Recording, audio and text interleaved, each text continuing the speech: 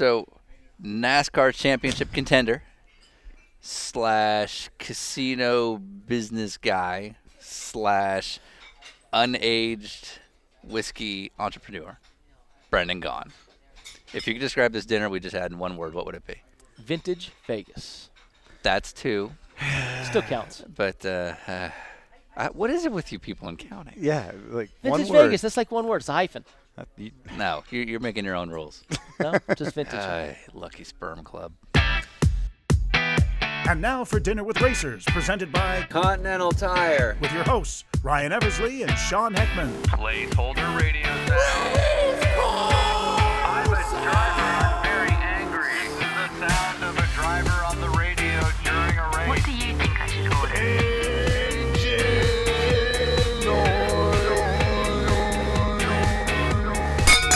Welcome to Dinner with Racers, Season 2. I am Sean Heckman, the adult. And I am co-host. Sean Heckman, the adult. You're not. I'm Ryan Eversley.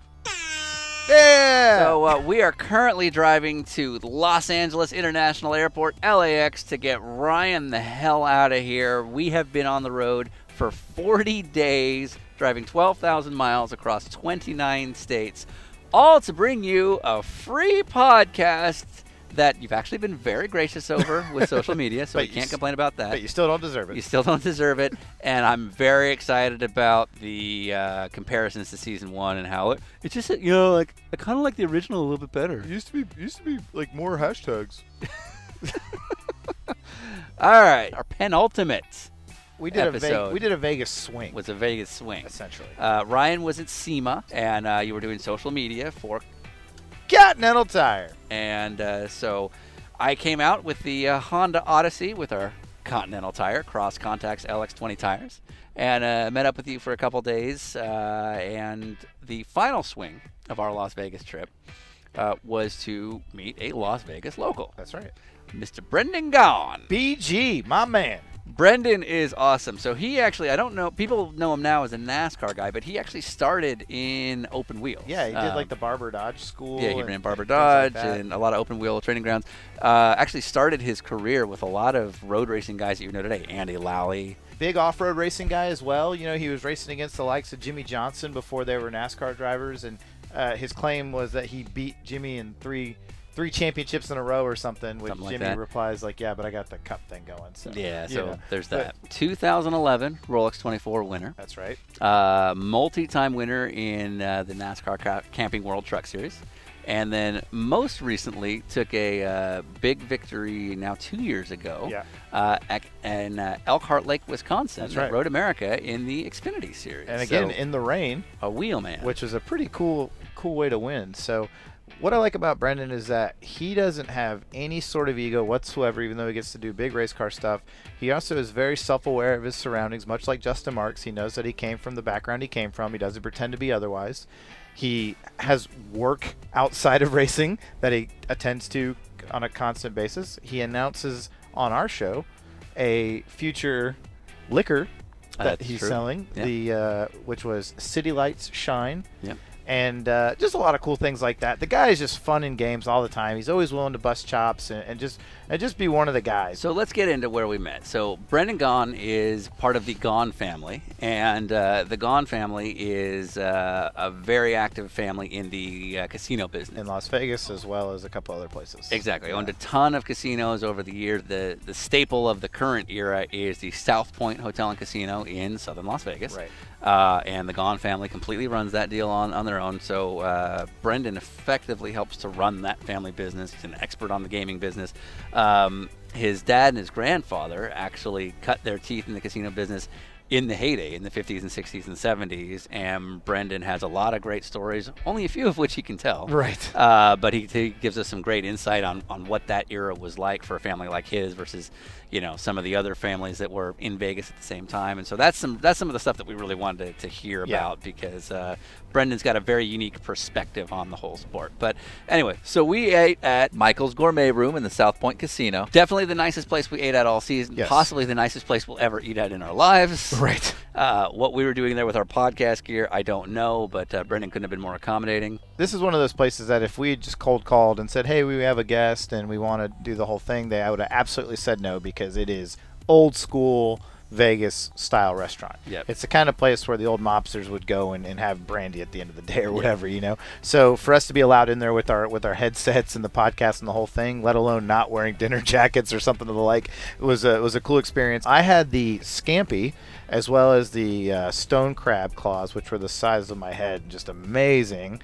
And then you had A world-class chicken sandwich. a world-class chicken sandwich. I think they actually had to bring it in from outside because they don't make something so low-key there. You know, it generally has to be a little bit more. Quite possibly true. Right. So, but anyways, once again, very thankful to Honda for providing us with the Honda Odyssey, and of course our friends at Continental Tire and their cross-contact LX20s.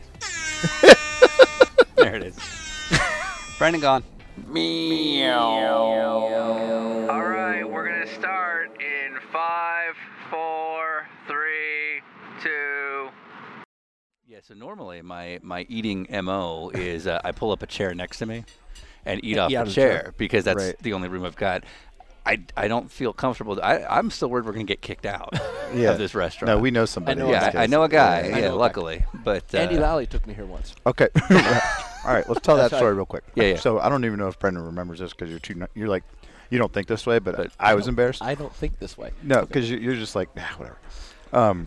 So let's set the stage of where we're at. We're at Michael's restaurant, which is named after your dad. Yep. And it's called Michael's Taste Room? Michael's Gourmet Room. Gourmet Room. Nice. Michael's Here Gourmet at Room. South Point Casino. South Point Casino. Yes. Sorry, menus. But it's a very it's a a very very nice old school. steakhouse. It's not a steakhouse. Oh, excuse me. It's a gourmet room. It is American continental cuisine. Ah. This restaurant is based off of the Candlelight Room from the Flamingo Hilton. My father was a busboy in the 1960s in the original Candlelight Room. Okay. And the man that ran the room was named Bill Jost. Bill Jost was the original host of this room. Okay. Yep. And when my dad built it at the Barbary Coast, he hired Bill Jost. But it was Bill Jost's room. Like he threw my father out of the. He threw my father out. My dad was too loud in the restaurant one night, and they literally brought him the check before dinner and said, "Sir, your party's going to have to leave." And everybody thought he was kidding.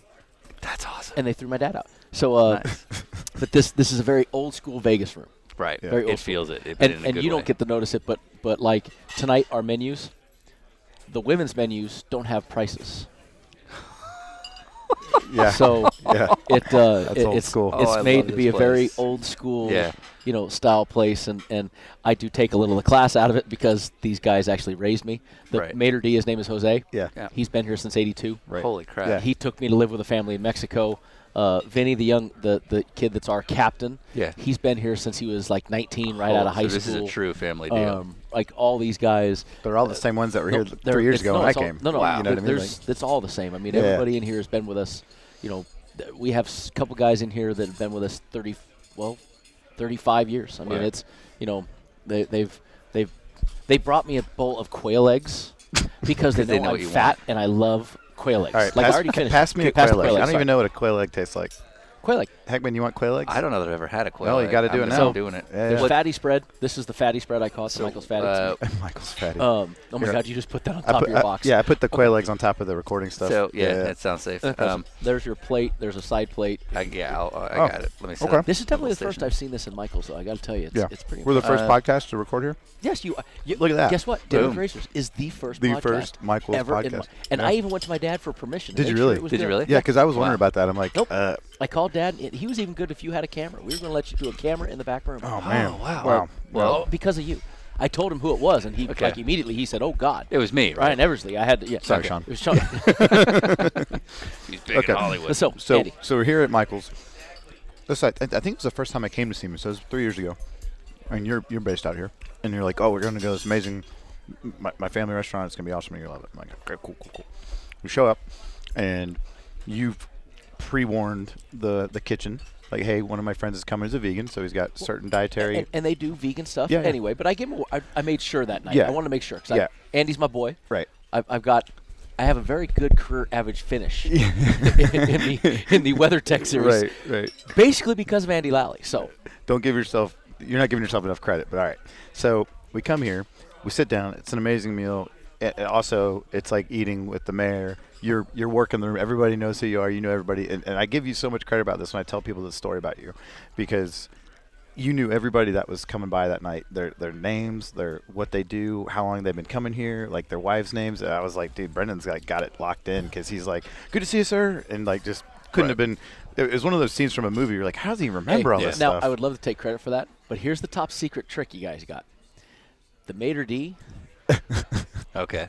Is your friend. He's the guy. Right. He keeps you like, some of them I Mr. don't Johnson's do know, over here. But he gives you the. Okay. He's the guy that walks up behind and gives you the whisper. Right. Okay. Right. Yeah. Fair enough. Jose, I got to give credit to Jose. Yeah. So,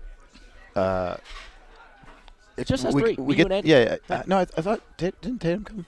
Oh, my wife came. Yeah, That's she right. came. Yeah, my wife came. So we're sitting there, and it's like, okay, menu, and you're like ordering for me. You're like, oh, I'm gonna hook you up. Like, we're doing all this stuff. I'm like, yeah, you go crazy.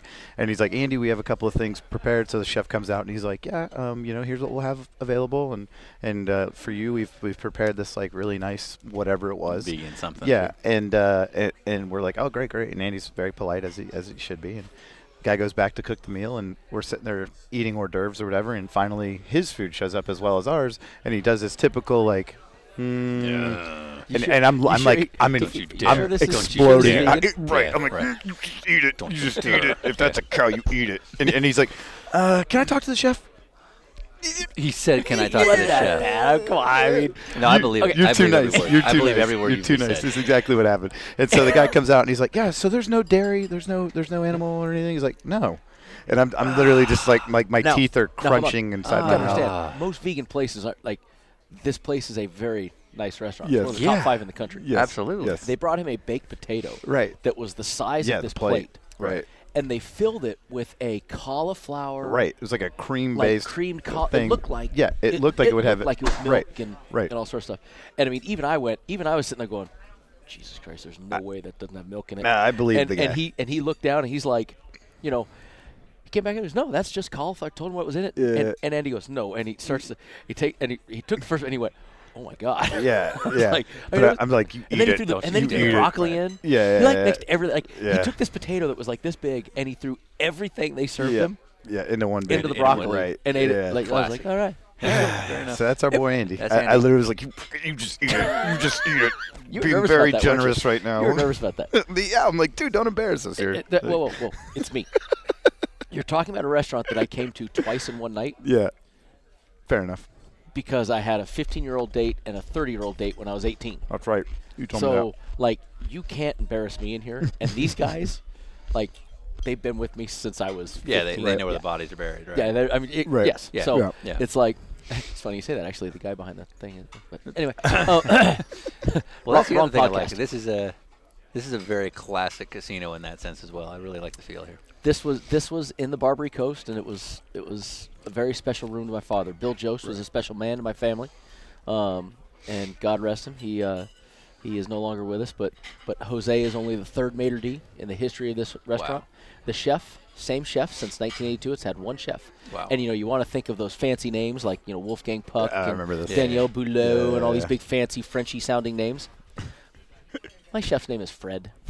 Chef Fred. Chef Fred. Yeah. Yep. Now, you say this is one of the top 5 restaurants in the country. By what standard? Zagat or Michelin or any of them, they only give 5 extraordinary ratings a year. Yeah. And this is one of the ones. It's the only one in the history of Nevada to get one of those 5 ratings. Again, I don't know why we're here. I don't know how. You mean you and I? Okay. Yeah. Here's why we're here. I flew back just for Sean Heckman. I'm a little pissed off though. There's a seat right next to us, and I've been looking at you guys go all this driving you're doing. Where's my cutout? Okay, here's the deal. Yeah, we had a conversation about this. We need to come back to this.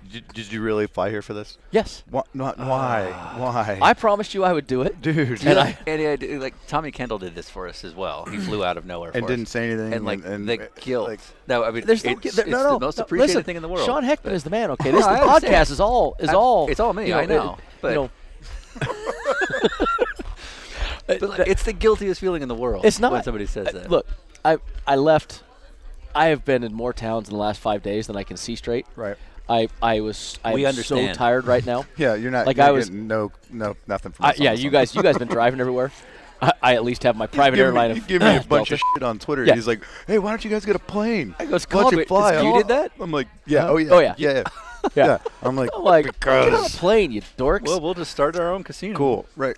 Hey, what? Listen, okay. if South Point wants to come on board for funding, we are all in. You could be And the third host. Yeah. And I'm still, by the way, I still have to start this out. You can blame Continental Tire all you want. I have to digress here for a moment. Oh, Sure. here we You go. can blame Continental Tire all you want. Here But we go. apparently, a couple years ago, they just wanted a place to stay. And, I'm Ryan Eversley. I'm just struggling race car The driver. hell are you talking about Can I right now? stay? Can I get a nice place? No, That wasn't me. Not anymore. That was Andy. This is my story. That was This Andy. is my story. I've never- Whoa. Ryan, are you bigger than Take this this podcast? from take this from Senator Harry Reid.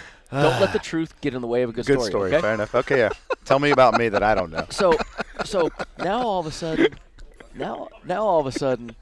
you're at the Cosmo in a strip view room, and he's tweeting these pictures out like, "Look at me, big baller," and I'm like, "Oh yeah, I see. I'm no longer good enough for you." So I figured I had to bring Sean here because at least somebody might respect me tonight and appreciate this because I know you don't appreciate it. Oh, shut your mouth. Listen up. I've been to Vegas 3 times. All 3 times Continental Tire's brought me here. I don't have a lot of say in the logistics of how the weekend goes. If you want me to start shoehorning the whole group over here, I'm willing to work on it. No, please. Why help a friend's business out? I would never do that. No, that's it. We are the number 5 podcast in Pro-Am sports car racing. Okay, well, all right, so South Point Casino. Go there. No, the reason I wanted to come here tonight because, yes, I did come back. I had a couple other meetings today. Okay. But so I had to come home for other reasons. Yours was this was my main excuse. But are you kidding me? I have 2 children. I don't get to come to Michael's. When was the last time I was at Michael's, Vinny? I'll say I haven't. Cut that Mr. crap out again. When was the last time I've been in to actually eat, Jose?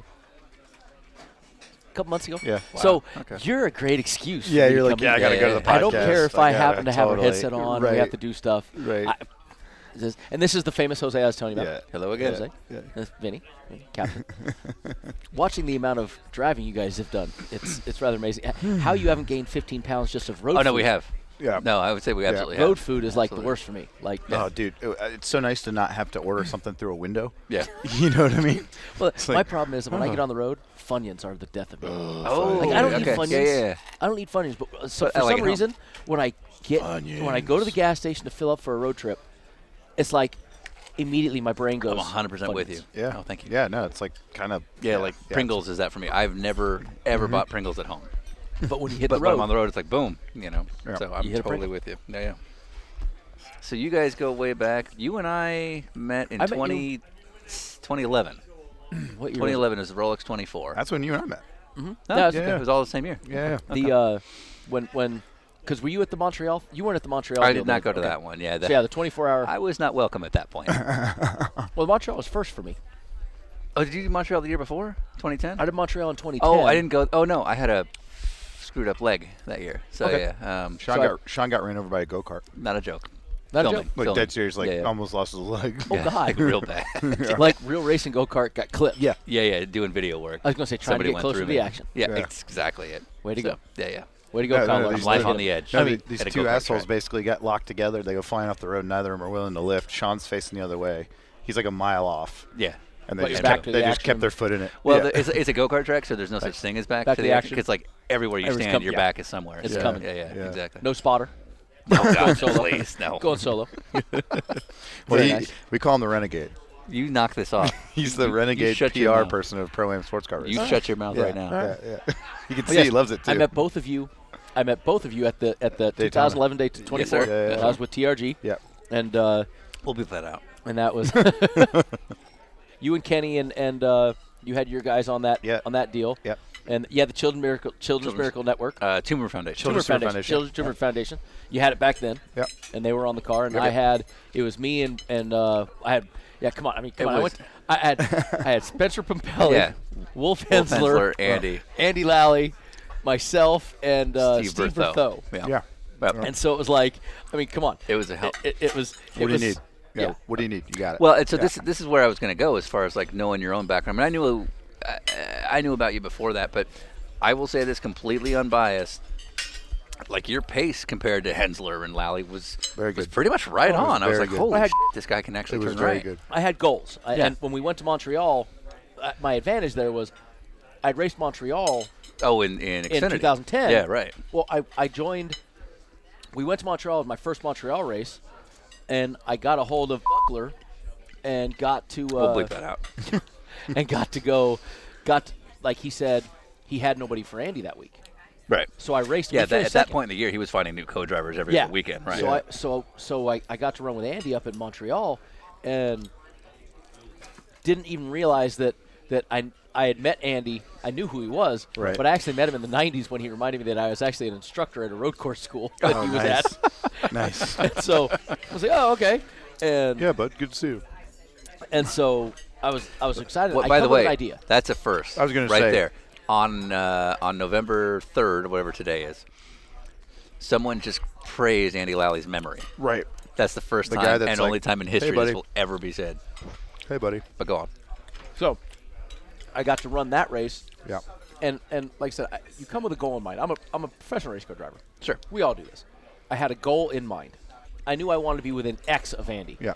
You're an idiot if you think you're going to jump in one of these things and go in a week, as or fast not even as a week, absolutely in like 2 sessions. Yeah. That's not going to happen in the time you get. Yeah. So I had ideas in mind, and then when I went to Daytona, I had bigger ideas because I had just done it a couple, 5-6 months earlier. Right. I was really comfortable. I felt like, and then do you remember how I started off my first practice stint? Remember what I did? No, I don't remember this. Yeah, maybe we shouldn't talk about it. No one remembers. Oh, it was memorable. Very memorable. I went to turn the race car on and I pushed the fire bottle. Oh, that's right, you did. I just remembered that. Yep. I went and I go, shit. Yep.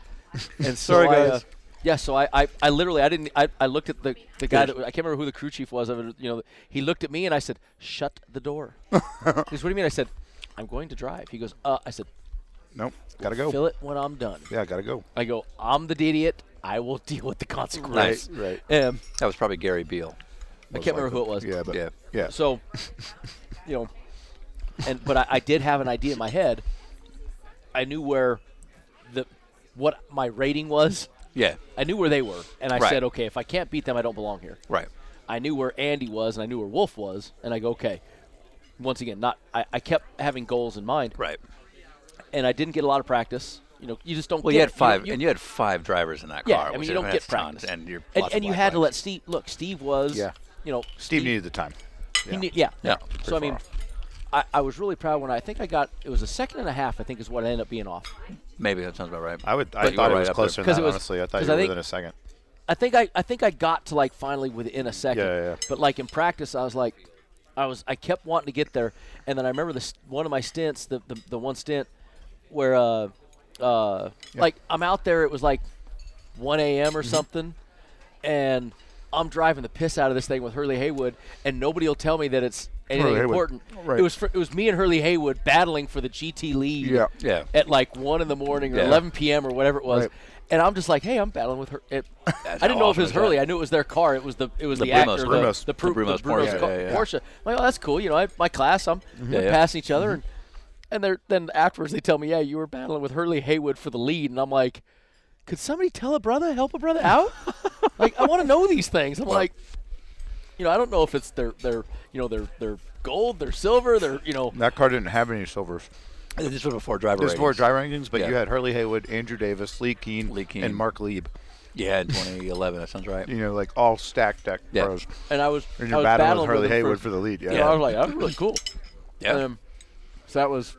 We had dinner with Hurley Haywood the other day, and he was like, man, I was racing with Brendan Gaughan for the lead today. Yeah, he wouldn't shut up about it. I'm sure he was Hurley, not saying that. Go. He was probably saying that dumbass NASCAR guy wouldn't get out of my way. He didn't know who we were, so. Oh. Yeah. Still doesn't. No clue. Yep. But yeah, that was where I met, because you guys, it was, dude, we had what, 5 teams or something that we day? Had 5, yeah. I mean, the lineup that we all, there was some really, yeah. We had everybody's hero. I'll leave that one out. You can figure out which driver of the team Mr. that was. Junior.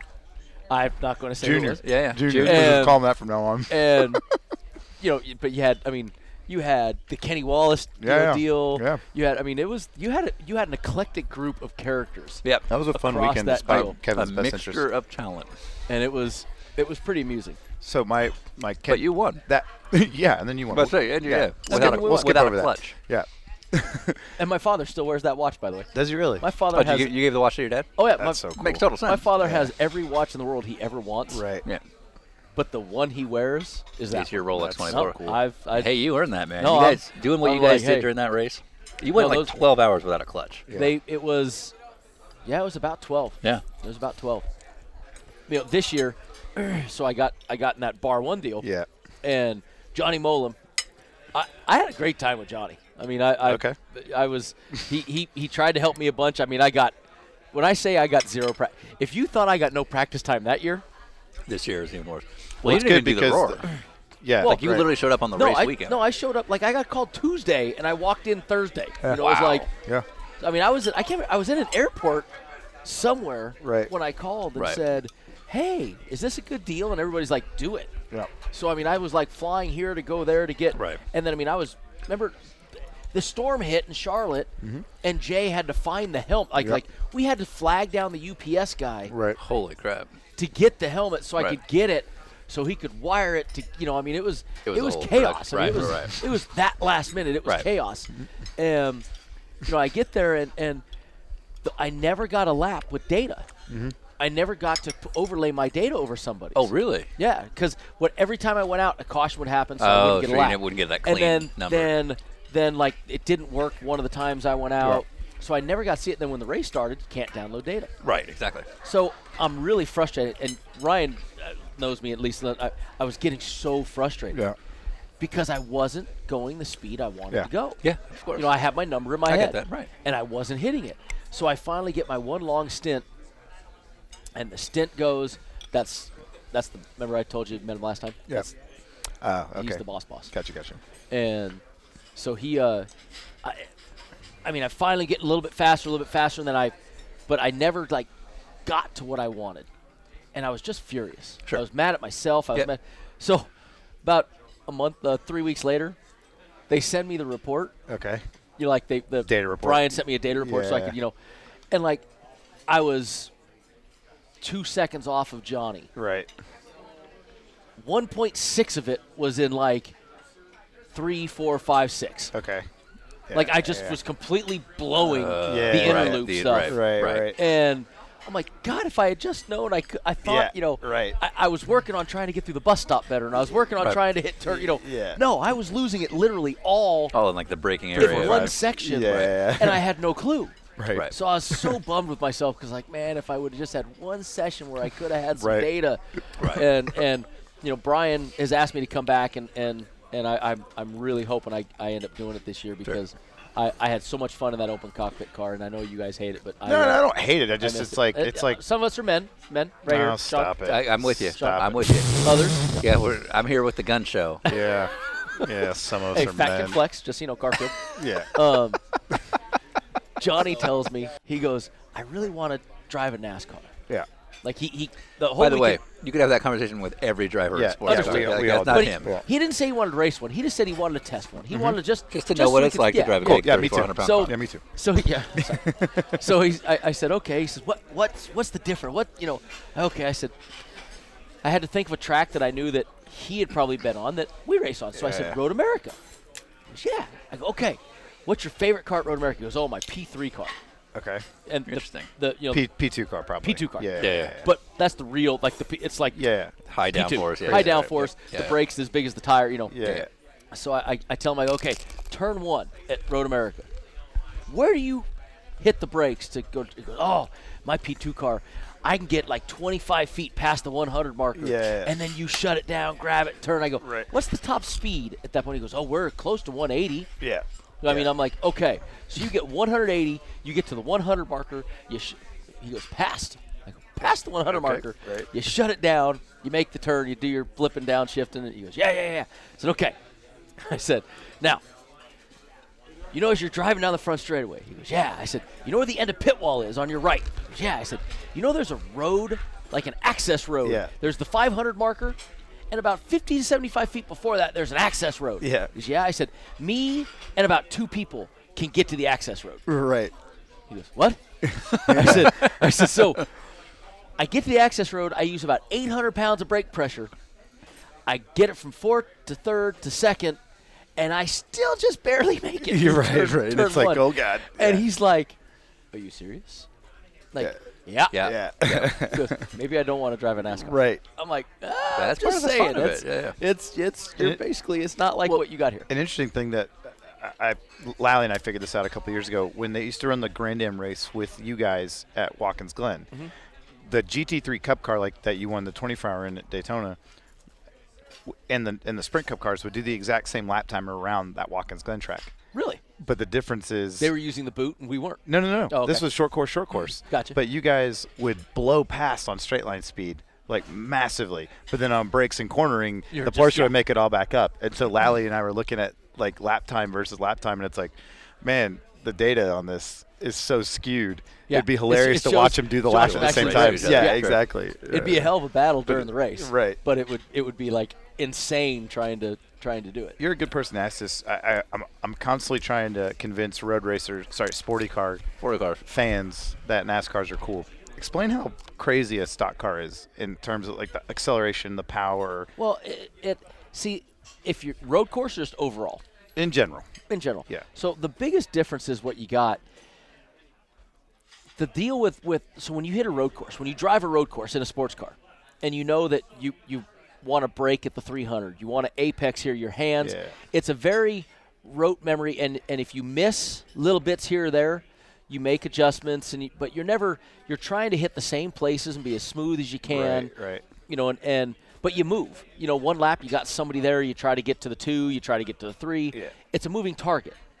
In open wheel racing, everything is so it's inches. Yeah. So when you're going to Iowa Speedway, how often are you in a brake zone 2 feet off of a guy's bumper? Right. Not often. Not often. Yeah. You're either trying to outbrake him, or he's pulling away, or you're just, Yeah. In our world, we spend the entire day 2 inches Right. off the guy's bumper. So Right. it's such a minute deal that when you go in, if I push you on the way in, I can almost wreck you. Yeah, right. Yeah. You know, in your deal, if somebody hits you going into a braking zone, Yeah, we're done. you're screaming, you're yelling, and you wreck the guy. Right. You know, and they get all pissed off about it. You do it in my deal, you push me, I go, you son of a. Yeah. You know, whatever. and you catch it and you lean back you on just him keep in the next going. corner and you just keep digging. going. Yeah. So it's the deal of the finesse that it takes to do your stuff is finesse on that down. You know, I miss the days. I got made fun of when I did the Montreal race. I was actually double clutch heel and toe downshifting. Even on a sequential In box. a sequential gearbox. Yes. Yeah. Right. And I go, this isn't working really well. And Andy goes, are you? I said, yeah. He goes, yeah. No, don't do that. No, Yeah, that was really embarrassing, by the way. So but that's how old I was with that stuff. Right. But the finesse that it still takes to even get a sequential box to hit and to do the deals and do it right and well. Yeah. Right. It's an art. Right. But it's a different art than what we do, which is trying to do that with an inch off of your bumper in the front, an inch off of the right side with you right here, Right. running the outside line with the wall, pinning a guy to keep him down, Yeah. Right. and the trust factor that goes into ours, Right. where your deal, you don't have to trust the guy that's trying to outbrake you. I might go a whole race without going side by side through a Right. corner. Yes. You know, I'll pass somebody into Yes. the corner and then it's done. And so my deal, you have to trust that when I'm on the outside and I'm trying to pin somebody down and keep them down there, Yeah. you know, how good or bad is that guy? Right. Right. Is it a guy you want to do that to? You have to know who you're racing. Yeah. So they're both an art, but one is impressionism and one is neoconservative or whatever the heck they call them. Yeah. You know, they're both art forms, Right. and they both take certain things. That's why some guys don't transfer well. Mm-hmm. That's why you look at some of the best IndyCar drivers in the world that have come to NASCAR and not done well. Right. But they go back to IndyCar and they're phenomenal. Right. And you look at some stock car guys that go and don't do well in Indy, Right. Or sports cars. or sports car. Yeah. So it's an art that not everybody can alter. Some guys have the ability to go Right. all over. Right. The Robbie Gordons. Yeah. The Kurt Busch. I mean, Yeah. what he did in that Yeah, IndyCar he was was unbelievable. Awesome. So I mean, some drivers have the ability to go Yeah. and do it. Some don't. I grew up desert racing. Right. I grew up rear engine, Formula Fords, Formula 2000s, Formula Right. Dodges, Formula Formula V's. Yeah. Those things where I did all these different styles, and that's why I love when I retire from NASCAR. I can't wait. You know why? I'm going to go back and drive all the that I want to drive. Yeah. That I really want to go play in. Right. That I don't get to now. Yeah. I have a bucket list left. Right. Of my races, and when I retire, I'm bucket list. Right. We're going out. Yeah. You know, it's I am going to be the rich, fat, Dr. Brendan Gaughan. I want to go and I want to go to Le Mans. Yeah. But my deal is, you can't do it once. Okay. Because the first time you go, you want to absorb it. Yeah. It's absorb. So you got to go once to get it out of your system, figure out the way around, right, and then go to win. Then the next time show up, and Paris-Dakar, even though it's in South America now, I still that's stuff that I know I can do right from the start. Right. And that's stuff I can do. So I want to go there. I want to go to Le Mans. I'm bummed that Pikes Peak is now paved because that was my whole life. I had offers to do it, but I always raced on 4th of July, so I never could. Yeah. So I have my bucket list stuff, and I got a list of drivers that I want to bring along with me. Sure. Ryan's not on it. No. Bullshit. But Wolf Hensler. And Junior. Junior. Listen, you're making fun of Dale Jr. like that. That's not nice. I like Dale Jr. Love that guy. No problems with him. He's never pissed me off once. I'm sure you've given this answer 1,000 times, but you started an off-road. You did a lot of road course racing growing up. Where did the NASCAR thing come into this? Walker Evans. Interesting. Matter of fact, if I look around, he might even be in here already. But Walker Evans was one of the founders of the NASCAR Craftsman Truck Series. Right. And I was in college at the time. In 90, the trucks were you went to Georgetown. Yep. The trucks officially started in 95. They actually started in 93 when they made one truck. They went to Bill France Jr. and he kind of didn't like it. Yeah. So they came back and they did what was called the California Super Truck Series. I remember this. And they went down to the winter heats in Tucson. Yep. Did an exhibition, went to Bakersfield, did some exhibitions, and Bill France got interested, Jr., got interested in it, and then started the NASCAR. It was actually NAS Trucks originally. I remember that's it was. right. And then it was NASCAR Super Trucks. Right. And then very quickly it became the NASCAR Craftsman Truck Series. Yes. Right. And I was in college. I was racing for Walker in the deserts. Yeah. And Walker had his NASCAR team that was working, and we'd go to Wisconsin to our races, and the truck team would show up. Okay. Right. To work on their stuff while we were at the off-road races because it was kind of one team working around. Right. And I'd look at them and kind of cool, And when I graduated college, it was 1997.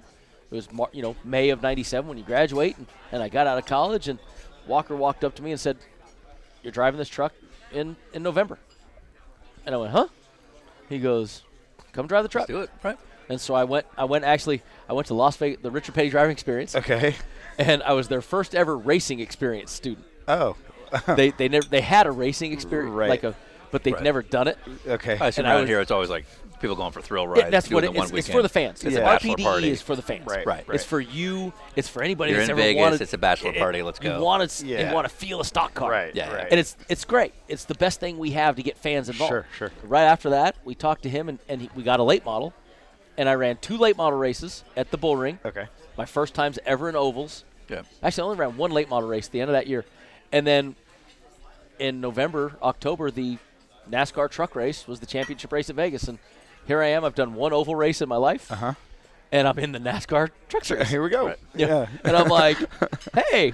Right. Okay. Well, and right out the gate, they had names. It was the championship race. Oh, wow. And so they were like, I had to go to a test. And it's like Hornaday. Hornaday and Jack Sprague running for the championship.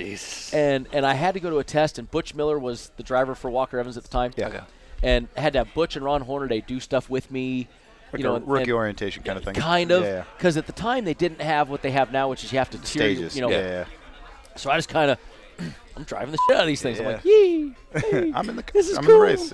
Yeah. And so I remember that I went to qualify, and they said, remember, you're not in this race until we say you're good.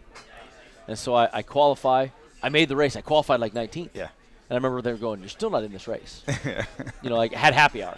Yeah. Did happy hour. At the end of happy hour, they go, okay. Okay, you didn't do it dumb yet. Yeah. Don't mess up our championship. Yeah. So the start of the race, this is to this day. How old are you at this point? Well, remember I graduated college, Yeah. so I'm 22 years old. Okay, yes. Still a kid. Yep.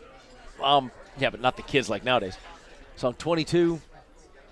I go out there, And I don't know much about NASCAR because I came from IndyCar. Right. I came from open wheel. I came from sport. Parnelli Jones, and doing Rick off-road Mears. stuff. Yeah, I mean, the guys I watched were Robbie Gordon, Rick Mears, Emerson Fittipaldi. Yeah. They were my dad's friends. Right. He was friends with Emo, friends with Rick. You know, these were guys, I know Parnelli since I was a little boy. It's like, I watched that stuff. Yeah. But the only NASCAR name I really knew was Awesome Bill from Dawsonville. Hell yeah, of course. You know, Bill Elliott. Yeah. He's in the race. And on lap like 25, I passed Bill Elliott. And I key my mic button, and I start going, I passed Bill Elliott. I passed Bill Elliott. And, I'm like, and my crew chief's going, calm down, settle down, calm down. Yeah, out of 4. Boom. Oh, no kidding. KO'd the right side. I was all excited. I passed Bill Elliott, and I was like, you. And now, if you hit something in a sports car, Oh, you're done. you're parked. You're done. Yeah. And you hit something in open wheel, you're done. Yeah. In the desert, you flip, you keep going. But Right. this is my first NASCAR race. I hit the wall. I unplugged my radio from that, So I'm like, whoa. I come down pit road, and I stop, and I pull in. And the guys are like, they start working on the side, and they plug my helmet in, and they're like, what are you waiting for? Yeah, keep going, kid.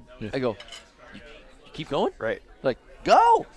And so I was like, okay. Yeah. So I just got going again. Yeah, right. But yeah, I passed Bill Elliott, and a really embarrassing story of that. And then ran yourself into a wall. Well, yeah, that's not the embarrassing part. Oh. So in 1998, Okay. I get an offer to go run a Winston Cup race in Japan. That's right. Oh, when they used to do this. Twin Ring Motegi. Yeah.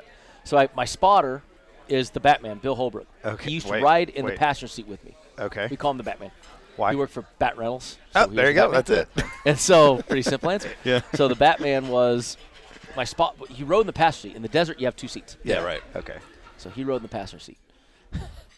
And he's spotting for me. I mean, if these guys have been next to me my whole life, Yeah, it should be fine. So he's spotting. He's doing a good job. Yeah. Well, we're at Japan. We're getting ready to qualify. And I walk into a stall, and I'm watching qualifying. And this guy stands up, puts his arm on me, and goes, well, kid, what you think? And it was Bill Elliott. And, I completely fan-geeked. Oh, my God, Bill Elliott. Oh, my God, it's so cool. I passed you in the race, and I hit the – and, I mean, I start – and he looks and does one of those, good luck, kid, thanks, and turns around and walks away. Right. And it was so – I mean, I sat down on a milk carton in that stall. I literally was like, oh. I mean, I crawled into a hole, to die. And Billy Holbrook, thank God for Billy, he went over and grabbed Bill Elliott. Said, hey, I'm the spotter for the kid that freaked out on you. Yeah. He's crying over there. The kid that threw up. Just so you know, he doesn't know much about NASCAR. He's from the different side, but he really was a fan of yours, and he just freaked out. He's better than that, I promise. Right.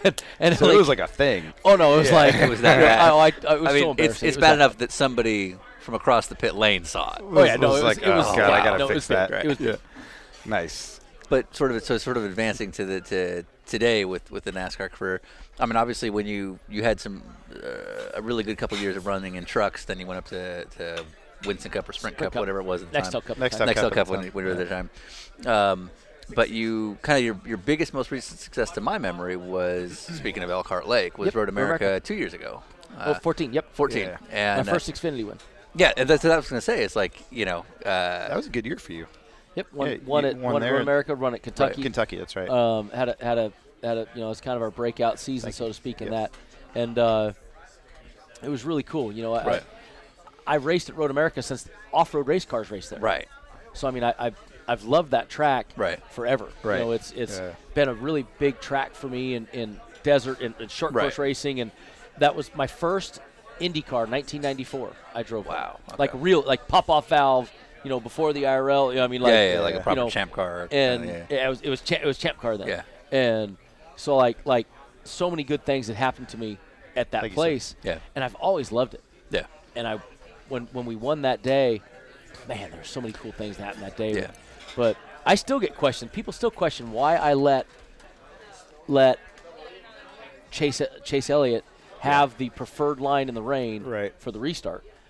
And I said I knew I could pass him, but I didn't want to get KO'd every year, in a NASCAR race. Yep. Yeah, somebody comes up that inside and KOs everybody. Right. Yeah. Right. I said I wanted to have control of not getting KO'd. Where I wanted on the inside, so I could basically go to the far inside, stay out of the way. Right. I felt like I could beat him still. Right. And So it was cool. That was a special win, man. That was. That's Well, I was a big going to deal. say, it's like, I mean, Big you've deal. been in the sport and in the scene for a long time. Did that? It'd been 10 years since I had. Well, that's what I was going to say. It's like, Wow. Yeah. I don't want to say the word validate because to me you're past that point. But was there any sort of validation in that? See, I quit worrying about validation. Sure. Yeah, my career got off track.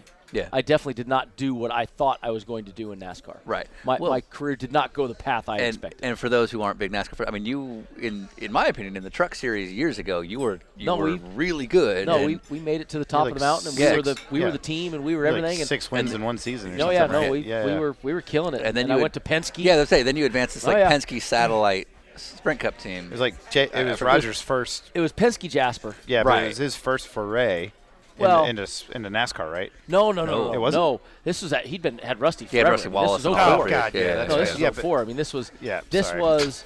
It was. I mean, not to get into the. Yeah, I mean, it's for another day. It was definitely an interesting situation. right. And I got there, and it didn't work out the way. Yeah, because this was 04. 04. Yeah. It didn't work Right, out the way I right. wanted, but I still.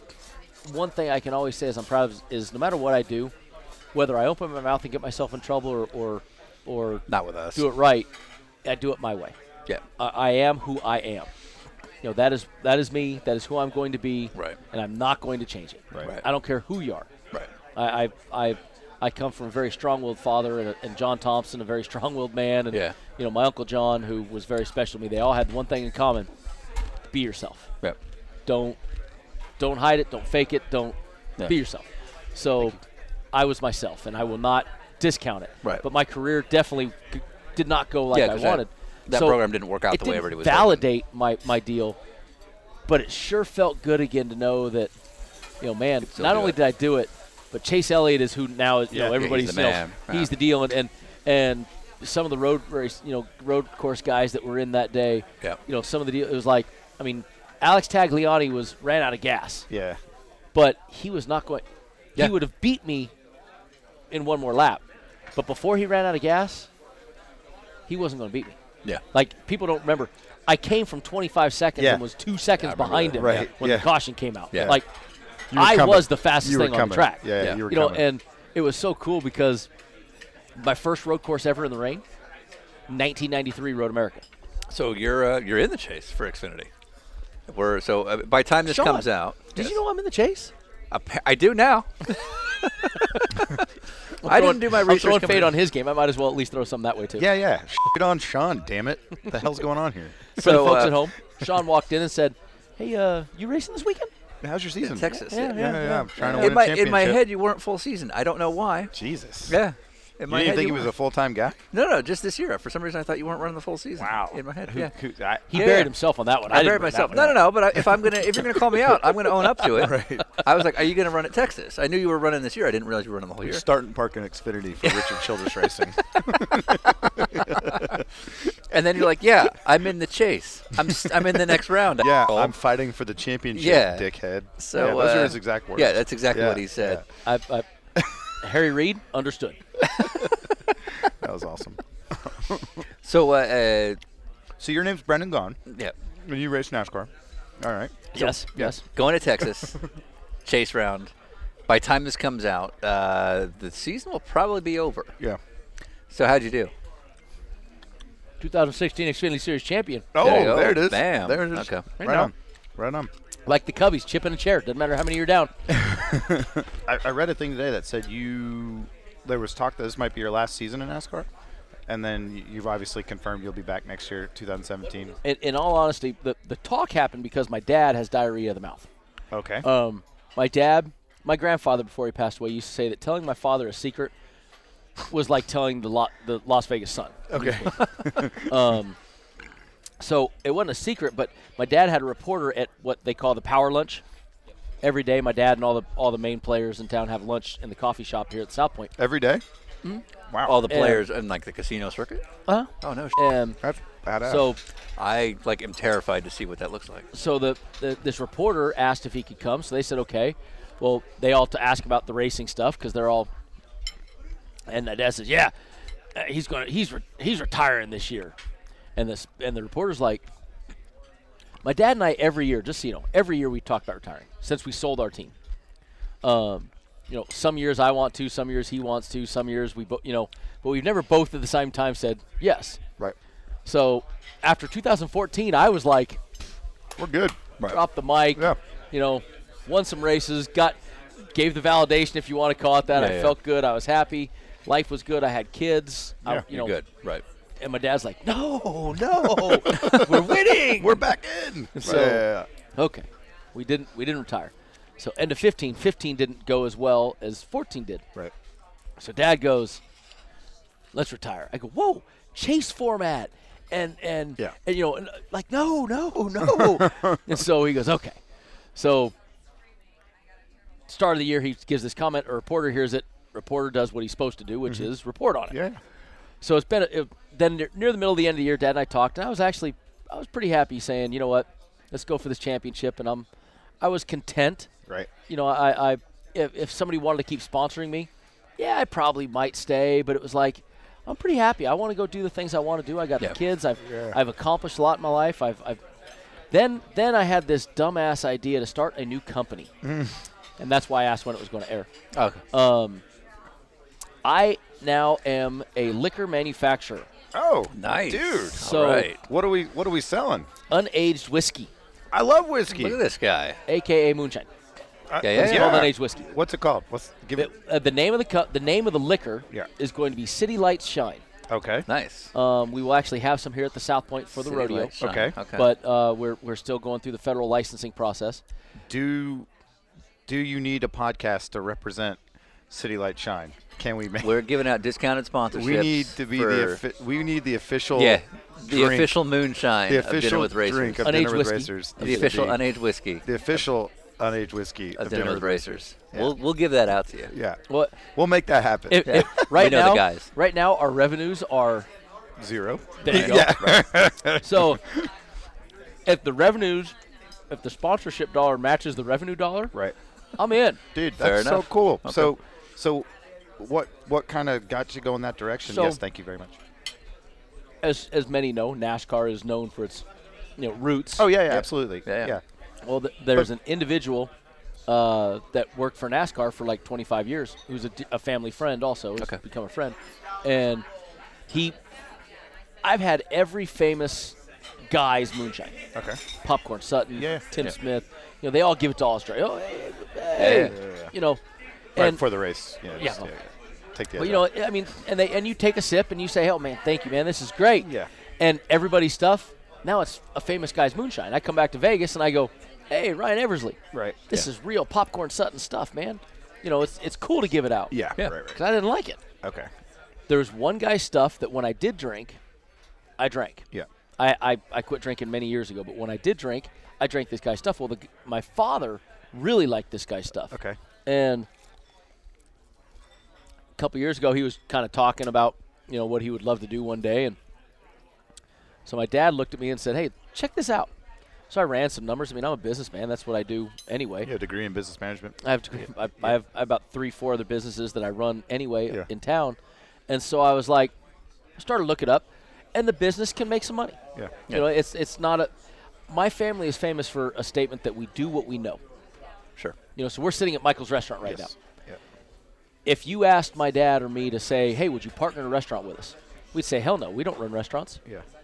Well, you're sitting in a restaurant. No, we run casinos. Right. They have restaurants. Yeah. We don't do restaurants. Right. Right. So we do what we know. We do what we're good at. Right. And we're very good at what we do. Yeah. So don't know anything about the liquor business. I'm like, what the, huh? Yeah. Do it. So I'm trying to stay away from it. Then Yeah. running numbers and the way, people say, why do businesses fail? In my opinion, businesses fail because of either A, bad business plans. Okay. They don't do a good business plan. They do one that, yes, please. They don't run the numbers properly and they make it, or the business plan says you're not going to make a lot of money, but you still do it anyway. Yeah. Right. You just don't believe the business plan. Right. So it's like we looked at the business plan and I ran the numbers a couple times and I go, It's making sense. it could be a decent business. Right. So Thank you. the gentleman from NASCAR left NASCAR. He lives out here in Vegas now. He moved out here. So it's a commitment. He's in. Oh yeah, no, Yeah. he left his job of 25 years. And this is what he does. And He is our master distiller, and I'm the masturbator. And Nothing's changed? No. Yeah. And we have a distillery just up the road. We are the first one ever in Las Vegas. We are the first craft distiller in the history of Las Vegas. Very cool, man. And we are currently building the company. Okay. But we federal licensing takes forever. Oh, sure. Let's say, what's the sort of like the 5-year distribution plan here? Well, we had a distribution plan that we wanted to hit 7,500 cases the first year. All like in Nevada or to sell online? We're going to nationwide. Can't sell online, but we're going to try. Yeah. We're going to try to hit Vegas hard because of who we are. Well, of course, this is the market right? Use us, and you've got a lot of people coming in and out of the city, so easy way to. So we have the South Point. I mean, I have this at my disposal. Absolutely. We have other casinos that our friends own that run that we can, kind of have an advantage of, so to speak. Well, so we get this business plan. We get it. We're going to rock it. Okay, we're going to do it. We say yes. Right. We get the business loan. We're building the thing. Well, our distributor is Southern Glazer, and Southern's the country's largest, and they're very good friends. And they go, well, put it on the race car. We can run a pass-through program, and every race you go to, we'll find Ryan's Liquors in Dallas, Texas. Yeah. We'll put them on the race car. They're going to buy 500 cases. Right, B2B. And I go, 500 cases? I was thinking like 20. He's like, no, they're going to buy 500 cases. They're going to get on the race car. And he goes, everybody wins, right? And he goes, how many races can I do that? I said, well, I can do it every race, but I mean, just depends on. And he's like, so 30 times a year, 500 cases. And I go, shoes had to come off, and I start counting, fingers and toes, and I'm like, holy shit, pay for my projected numbers could be a little off. Right. So I'm like, wow. Well, and then I just made a deal that I can't announce yet, but I made a deal with a group, and I just sold their initial order is 5,000 cases. Oh, wow. Wow. So I've got 5,000 initially sold, and I haven't sold a drop of liquor to the South Point, to the rest of town, which was our main premise. Right. And I've got all this everywhere. So, good for you, man. So we were asking about retirement. The liquor company brought me out of retirement. Okay. Yeah, you're off. So I'm going to do, another year, and we're going to put the liquor company on, do the pass through, and we're going to. Impala, or what do you guys race? It's going to be South Point still. Okay. But we'll have it on like the deck lid. And use the TV panel as the pass through. And basically I can poach off of, our sponsorship because it's ours, and it's going to be basically flavored, unaged whiskeys. Okay. We'll have a straight. We're actually doing it in whiskey bottles right now, not mason jars. Yeah. So far, the feedback has been very positive on the taste testings we've done. Mm-hmm. Excellent. Southern's happy. Awesome, man. We've come here and had our bartenders and waitresses and done some taste testing, and it's going well. So I think the company, knock on wood, will be successful. Yeah, you got a podcast partner now. There we go. Yeah, you have a distribution. The official unaged whiskey. All right, too much. We're talking too much racing. I want to know. You're the one person I'm going to actually learn about the casino business with. Okay. This is our chance. I want to know more about how it actually works. For sure.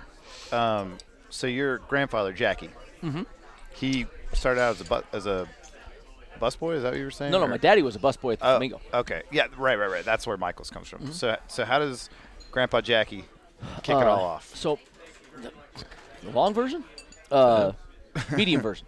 My family is from Omaha, Nebraska. Okay. And we were bookies in Omaha, Nebraska. Okay. My great-grandmother. The legal kind or the?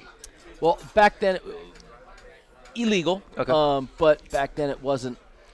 Sort of turn a blind eye kind of and stuff. And so my great-grandmother actually was the matriarch of the group. Okay. And Careful Kitty was her name. And this was in the 30s? 20s, 30s, 40s. Oh. And interesting time to be in the bookie business. Yes. Yeah, okay. And so my great-grandmother. How you doing? Legend. Wow. Sorry, Walker Evans. Gotta say hi real quick. Yeah, so it's pretty cool. That is cool. Yeah. And so Kitty, in the 1940s, my grandfather was back home after the war. He was in Nebraska, and they started to crack down on the bookmaking. Okay. They I think it was the Holly Smoot Tariff Act and stuff like that, where they really started to say that's it. Right.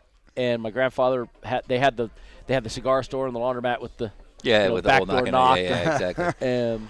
But so awesome.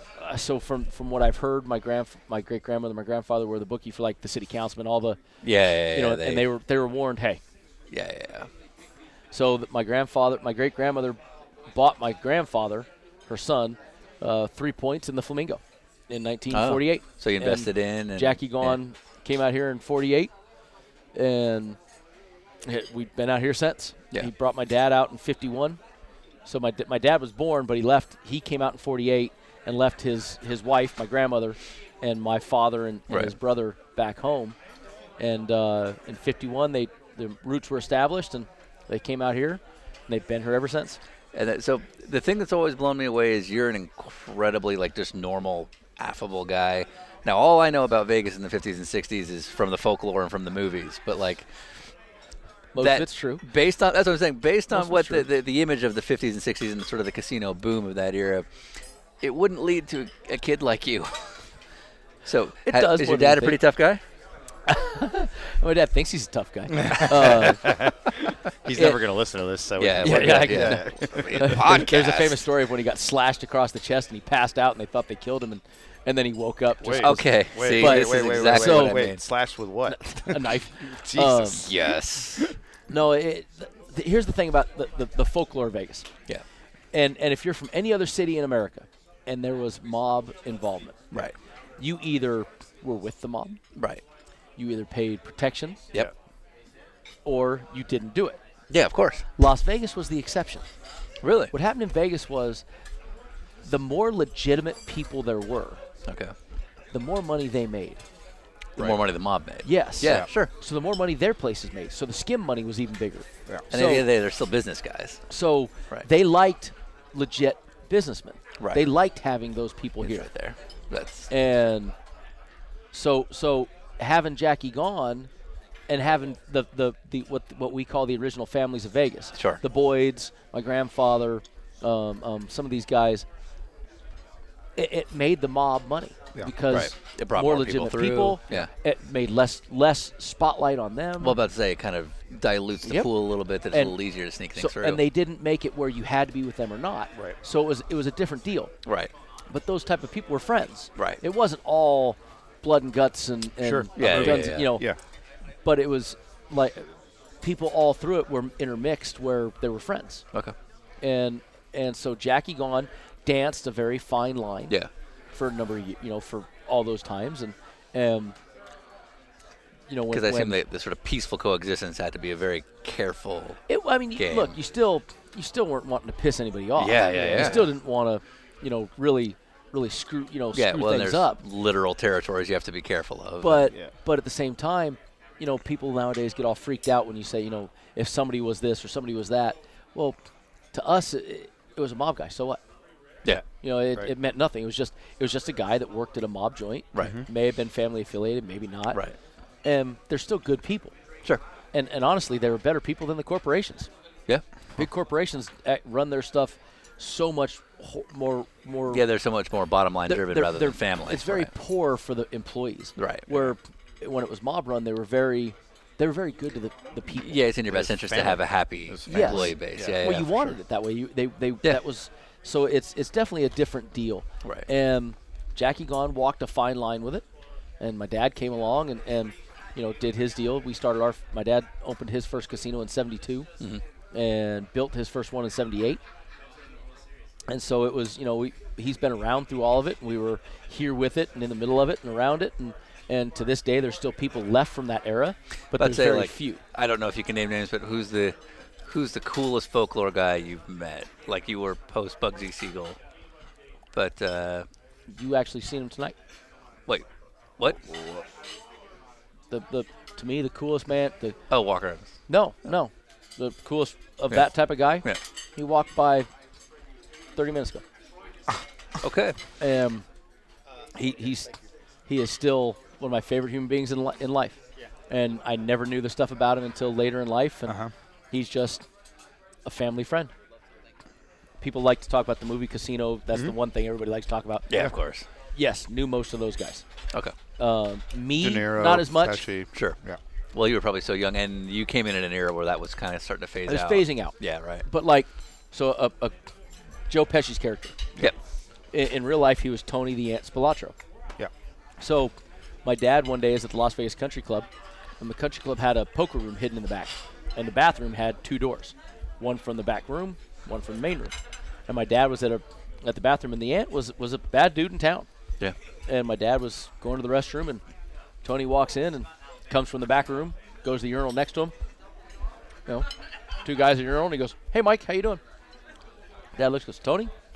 You know, nods his head, turns around, walks out, Mutual paid the respect. check. We didn't go back to the Las Vegas Country Club for 15 years. Wow. Wow. He's like, you know, he wants nothing to do with he it. wanted nothing to do with it. So back to that fine line. You know who you can play with and who you can't. Yeah. But polite, you know, didn't. Yeah, don't upset the apple cart. But, But then there's guys that he loved that were in that family. Right. You know, But some know guys who that- you can be friendly with and who you can't. Yeah. Right. You know, it's a. You had my dad and grandpa had a definitely a different world to walk around. Yeah. Right. And they knew how to do it, and they did it well. And Right. you know, so in the movie Casino, many things were real in that. Like there were things that really did happen. How you used to be able to tell a guy that had cheated the casino, you could always tell the guy that was really stupid that he cheated him more than once. Yeah. Because the guy that Makes cheated sense. him once and learned Knew better. walked around like this. Right. Yeah, The missed guy a that, finger or the something. guy that cheated him twice walked around like this. Yeah. You know, I mean, it was. This doesn't play so well on audio.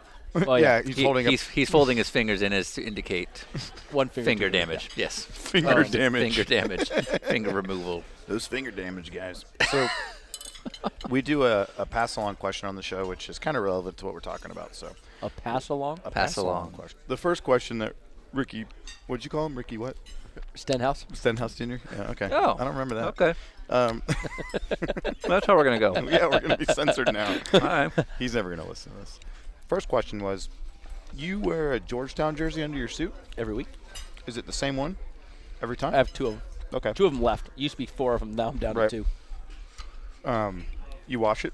Yes. Okay. Yes, they are. What? Can you imagine if I didn't? Yeah, I was like, I would have Well, noticed yeah, this. yeah. How nasty Yeah, would that be after? right, Ugh. right. The next question was, because one of your businesses is the slot machines At the airport? in the airport. So the question was, and it's totally inappropriate, how much you making on those slot machines? Hey, Glenn. Yeah. Tell me about that casino money. Yeah. So Sufficient. Can pay for an the slot Xfinity, machines right? at the airport, we actually give 80% to the county. Oh. Okay. That is our That's rent. that's Right. the tax. But another famous Michael Gaughanism, pigs get fat, hogs get slaughtered. We've had those slot machines since 1984. Okay. Yeah. The contract was originally for 5 years. Gotcha. Is 84 plus 5 2017? No. Yep. No. So I like that. we Pigs get fat. You're doing hogs just get fine. slaughtered. we've had them a long time because it's if the world ended tomorrow, racing ended, and all these things happened, we could do well with just the slot machines. Yeah. Right. Copy. Copy. So then it kind of turned into just a discussion about the movie Casino. And so the question was, have you ever been in the back room when someone got caught cheating and had to be taught a lesson? By the time I got old enough, that was no longer a thing.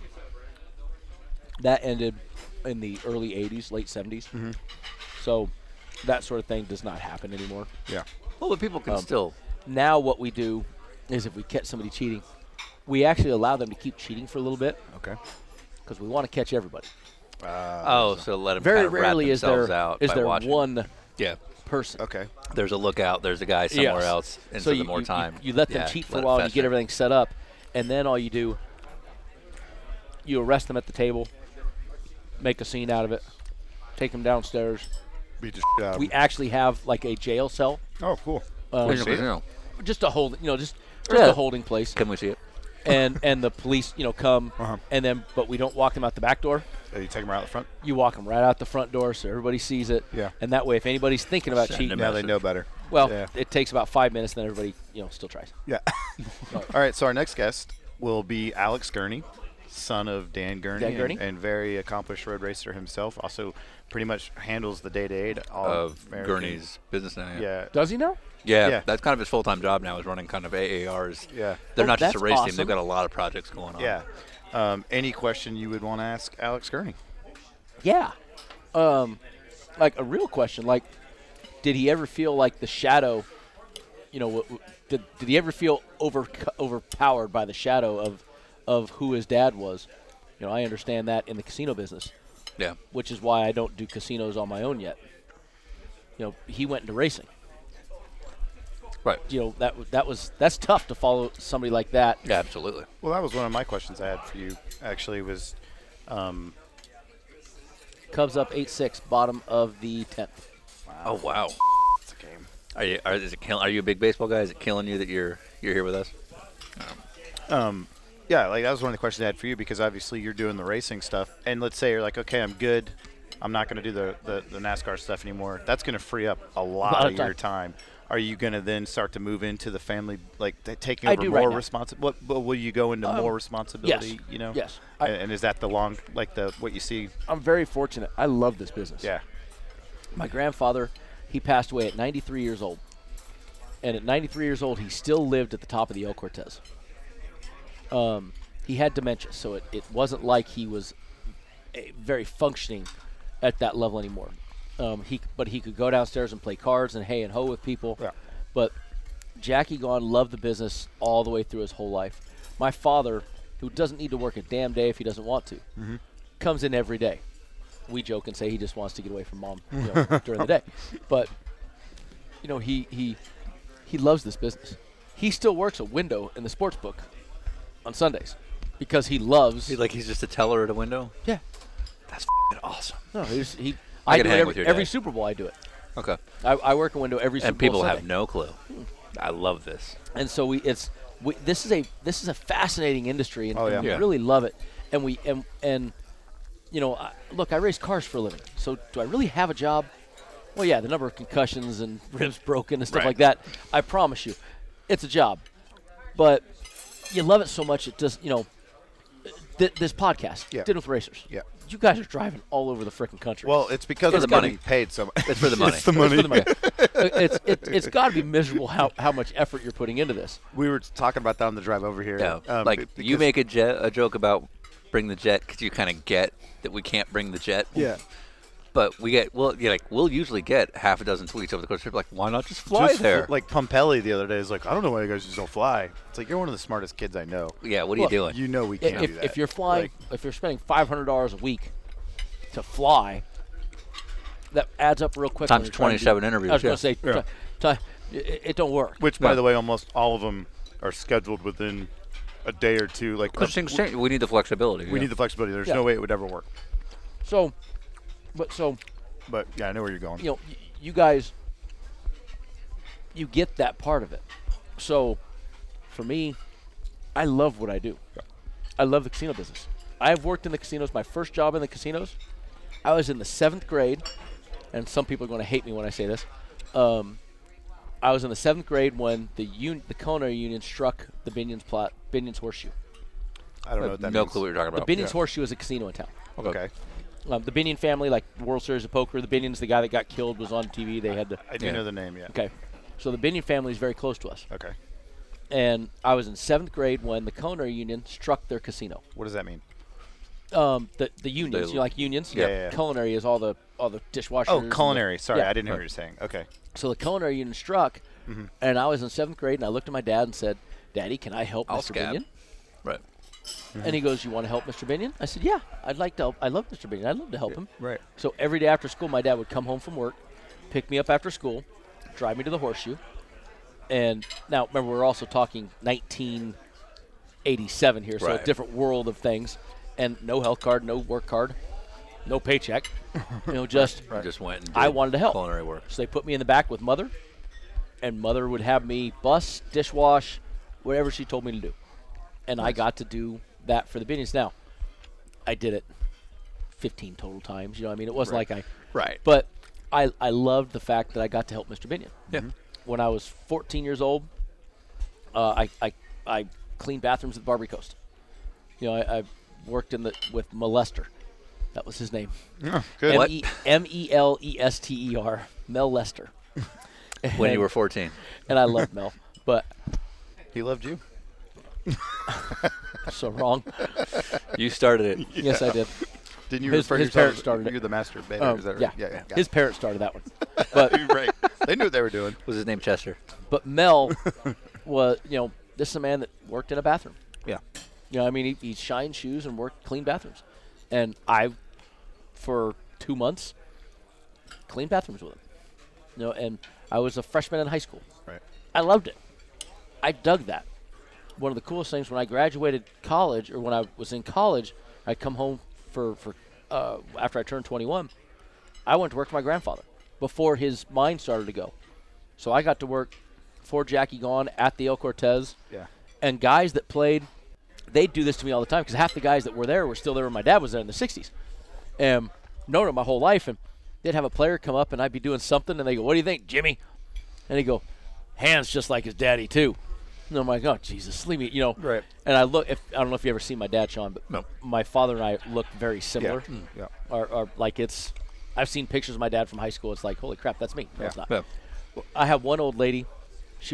We had dollar blackjack, and it was silver dollar, like the old silver dollar tokens from the casinos. She was dollar blackjack, white glove, had to be 85 plus. And she sat there for 5 minutes and did her $1 blackjack. About 5 minutes into it, she looked up, and she took her glasses off, and she looked at me, and she went pale. She fell backwards, almost hit her head on a slot bank. I mean, just barely missed it. Yeah. And they run around and get her. Nick is the pit boss, and Nick goes, "Margie," picks her up. "You okay, Margie?" "Why does it go?" She goes, "I'm okay, but Michael?" And I'm standing there, and I go, "No, ma'am, my name's Brendan." She goes, "Oh no, Michael, I recognize you. Where have you been?" Right. And Nick looks and goes, "Come on, Margie, let's get you some breakfast." Right. He takes her to the coffee shop and gets her fed, and gets her calmed down. And I'm sitting at the table going, "Yeah," because I know when they get back, they're gonna, it's all gonna start. Here we go. Yeah. And I get back, and on. the dice boss was named Emperor Chun, Billy Chun, and the Emperor comes over, and Nick comes over, and they all start looking, or like, I go, don't.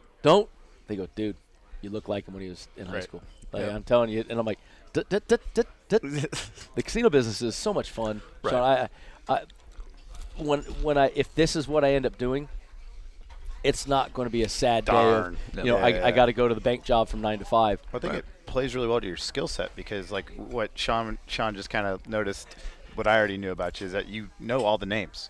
You know all the players. Like, you just named off, 7 different people. I like that everybody has a nickname. Oh, the Emperor Tune and stuff like that? Yeah, right. These are old Everybody's guys. good. I mean, these are. But I love that. Yeah. I think How we many need more of people that. work in this casino? This one? Yeah. 2,500 people. 2,500 people, and you probably know, at least half their names. Well, That's a remember, skill folks, set. Like, a lot of people. Remember I told you we give the credit to, Jose? Yeah, but the Jose hasn't been over here to tell you the story. No, to be like, hey, but most of the guys have name tags. Right. That does help a lot. Sure. But that being said, we have in this casino right here 2,500 employees. Over 1,000 of them are 10-year-plus employees. Right.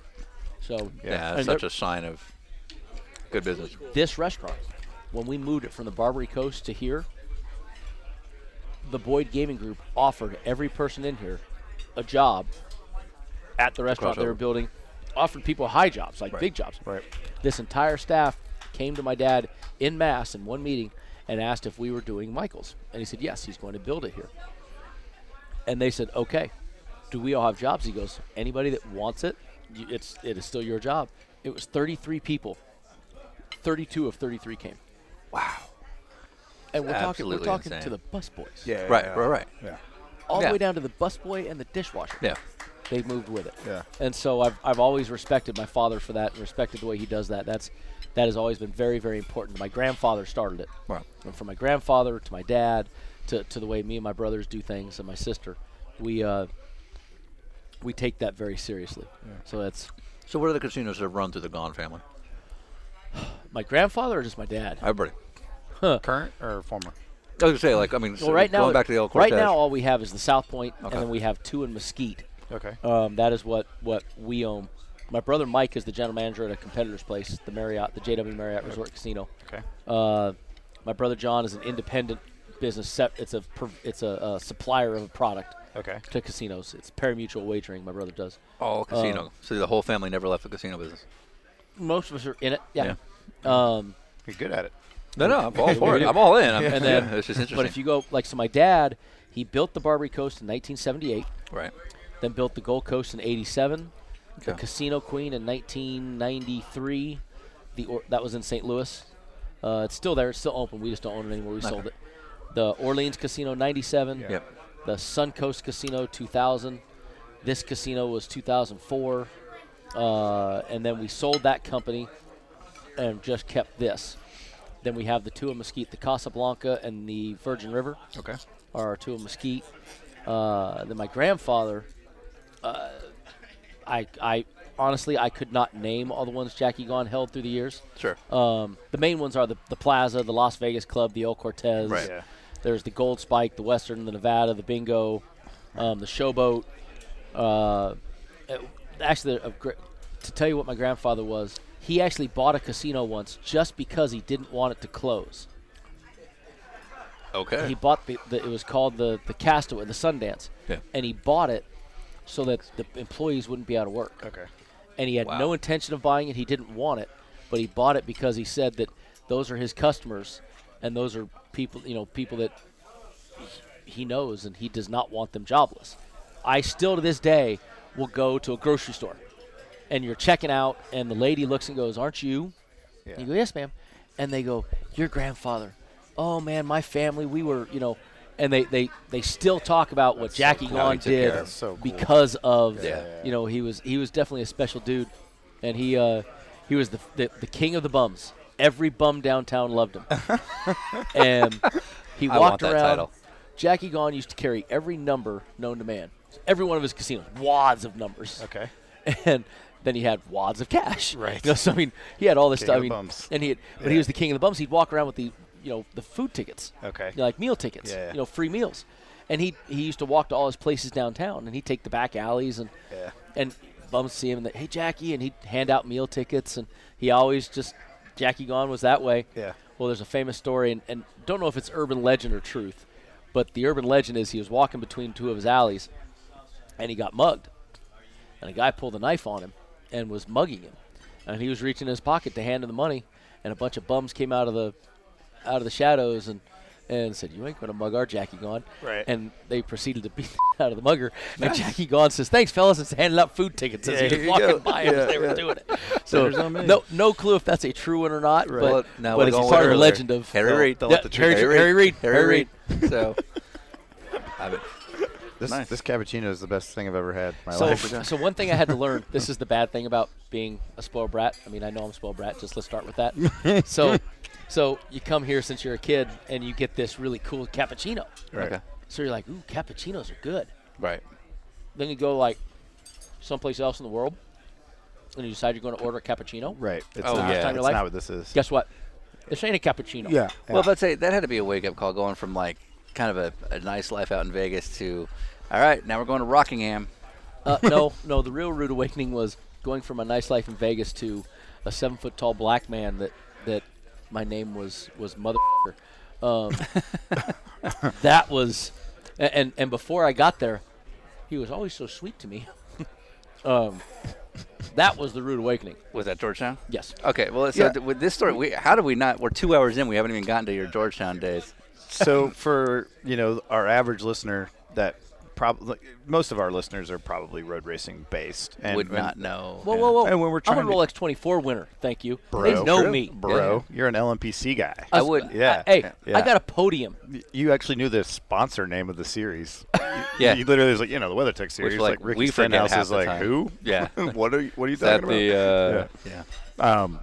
So, if you don't know, Brendan Gaughan, you were a 39 out of 40 time NCAA Division AA kicker for the football team for the Hoyas. Okay, let's Georgetown. Before we start spouting off things that really aren't that cool. It's not your the show. kicker's always cool. You're on the show, but it's not your show. You're a okay. You were also a. He says this to me daily. Yeah, Georgetown Hoyas basketball player. Yes. You started 25 games, or you got to play in 25 games. I did not start 25. But you got to play 25 games. That's a little better. Okay. All right. Allen Iverson gave you a shout out in his like commencement speech for the Hall of Fame or something. Yeah. You were basically your job on the basketball team was with Iverson. Make it as hard as possible on him. Because and when anybody else I was told. How tall are you? Listed 5'11" in the program. Thank you. Okay. How did you stack up against the other guys? Well, Iverson's not super tall. Allen actually is only 5'11". Right. Oh, okay. He's listed at 6'1", but I was listed at 5'11". Okay. That was in my 2-inch pumps in the morning. Part of your job on the team was to kind of just like my job was just to guard badger these guys and just make it. I guarded Allen every day for 2 years. Right. That was my job. And then he obviously went on to be Allen amazing. Yeah, exactly. I take full credit for that. Unless he sits in the empty chair, Sean. Yeah, no, you're good. This is your podcast. Well, you should. This is your podcast. This is my podcast. It's He's never going to hear this. I can call him and tell him. I'll call him and tell him I was talking smack about him. This very famous Pro-Am sports car racing podcast. He was being interviewed by Slam Magazine a long time ago. We're talking one of his 3rd years in the league or 5th years in the league or something. And it was when I was winning championships in the Winston West and was now winning races in trucks. Okay. So they were playing the Pacers, and a guy from Slam Magazine called me to interview me about him. Now, here's the problem. I don't trust reporters because of the Georgetown days. Yeah. So I knew he was trying to get something bad on Allen. Yeah. And I wasn't going to give it to him. So the guy says something, and I go, he said, well, I heard you. And I said, listen, the Pacers called me and said they'd offer me a 10-day contract for the playoffs because they heard I'm the only guy in the country that can shut Allen down. But I told him no because Allen's my friend. And I was talking smack. The guy's laughing. Yeah. And I said, and he said something. I said, yeah. I said, but I'll tell you what. I said, unless he tells you that I can't shut him down. You ask him when you interview him. Right. He goes, I will. And I said, I laughed, and he goes, I said, but do this. After you ask him that question, follow it up with a question for me. So what's that? I said, ask him right now if he wants to play a pickup game that I'm the guy guarding him. Okay. And see if he wants to play that pickup game. And so the guy asked Allen the question about Brendan Gaughan shutting me down. That fool, blah, blah, blah. And then he goes, okay, well, Brendan said he'd like to offer you a pickup game right now. And no. So my job was to inflict as much pain as I could. Right. You do a lot of diving, like underwater scuba diving and things like that. Where did that start? Like, just when I was real little, I remember my dad had a boat back in the early 80s. And I remember he took me as a kid on just like an octo line, like 10, 15, 20 feet deep in Mexico. And I remember doing it, but barely. Not like I was like 7, 8, 9 years old or something. I just barely remember. So in 2007, I'm a skier. I've been a snow skier since I was 2 years old. So I've been skiing my whole life, really good at snow skiing. Yeah. And the guy that was my instructor when I was a child lives in our house in Colorado. He's the caretaker of it. Okay. And so it was his 50th birthday, and my dad offered him to have a week on my dad's boat. Oh, cool. Which I didn't know we had. I wasn't allowed on it. Right. And so when I found out that Weber was allowed to go on the boat, I was like, ooh. Yeah. I'm going. Ooh, me. Yeah. And Weber's like, yeah, I guess I got to take you, huh? I'm like, yeah. So go on the boat, and it happens to be a boat equipped with dive gear. Okay. The captain, he said, it's your boat? I said, don't ever mistake this for my boat. Right. I said, I didn't even know I had a boat. Right. I was told to stay off the boat when I found out.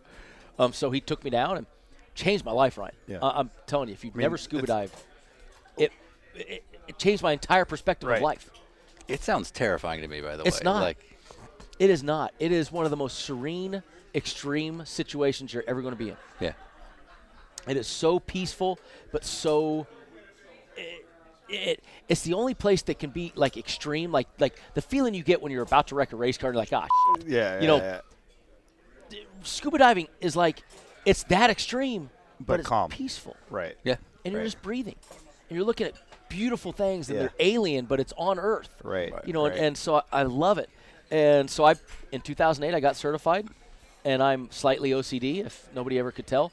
Also have a little squirrel in me, and I got into it. And now I'm a huge diver. Just did a dive recently that got on NBC and some stuff. And, Cool. And went down to 225 feet. Right. Oh, wow. My deepest right now is 231, and I love what I do. Have you ever posted the phrase "your best vacation is my everyday life"? Have you ever posted anything that says that? No, I would have a very hard time taking yourself either A, looking in the mirror, or B, watching what my brothers or my father would do to me after I said something like that. Look, I know how lucky I am. Sure. I tell everybody I've been winning races since before I was born. My sperm was the fastest. Yeah, you made it. Yeah. Right. Suck it. Right. Well done. You know, I I know those things. You were one of the first people I've ever heard say that from your position, where you used the term "lucky sperm club" to me, like what? Years ago. Hold on. You're How can I? By the way, because I don't know that a lot of people outside of racing hear that term. Oh, fair enough. Lucky sperm club is a very it's common. meant derogatory It is to many people. but it's also a very common term in racing for the wealthy kids that come in. They were part of Lucky Sperm. They didn't make their money. No, but you just flat out said that to me. Like one of the first times we ever talked, you're like, "Hey, I'm just lucky I get to do this. I was the Lucky Sperm Club, and here we are racing cars." And I was like he knows about it. He knows. Who told you? Who told you? Do they know we say that? The thing I've learned, and John Thompson is who instilled this in me. He goes, I have a lot of advantages, and I've had a lot of opportunities. Right. It's what you do with them. You and I, and Sean, we all three know individuals that have very similar situations. Sure. The reason that my family's been successful is on the backs of other people. Yeah. Right. Is my dad at the host stand greeting every guest, or is Jose? Jose. Yeah. Is my dad right here pouring the Chambord over the flaming Chambord over our berries? What's going on? No.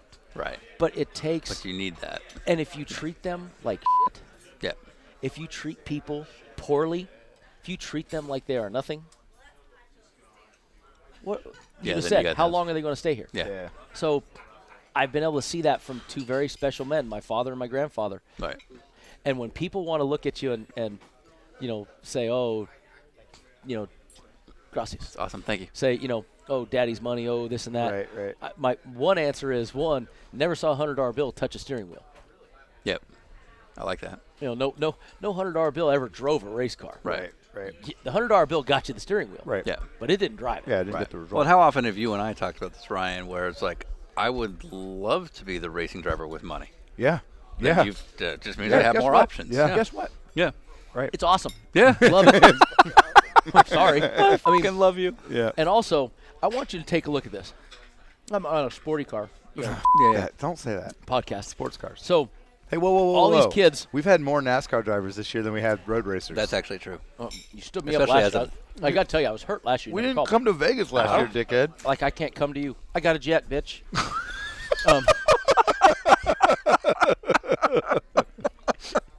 Okay, sorry, that was fun.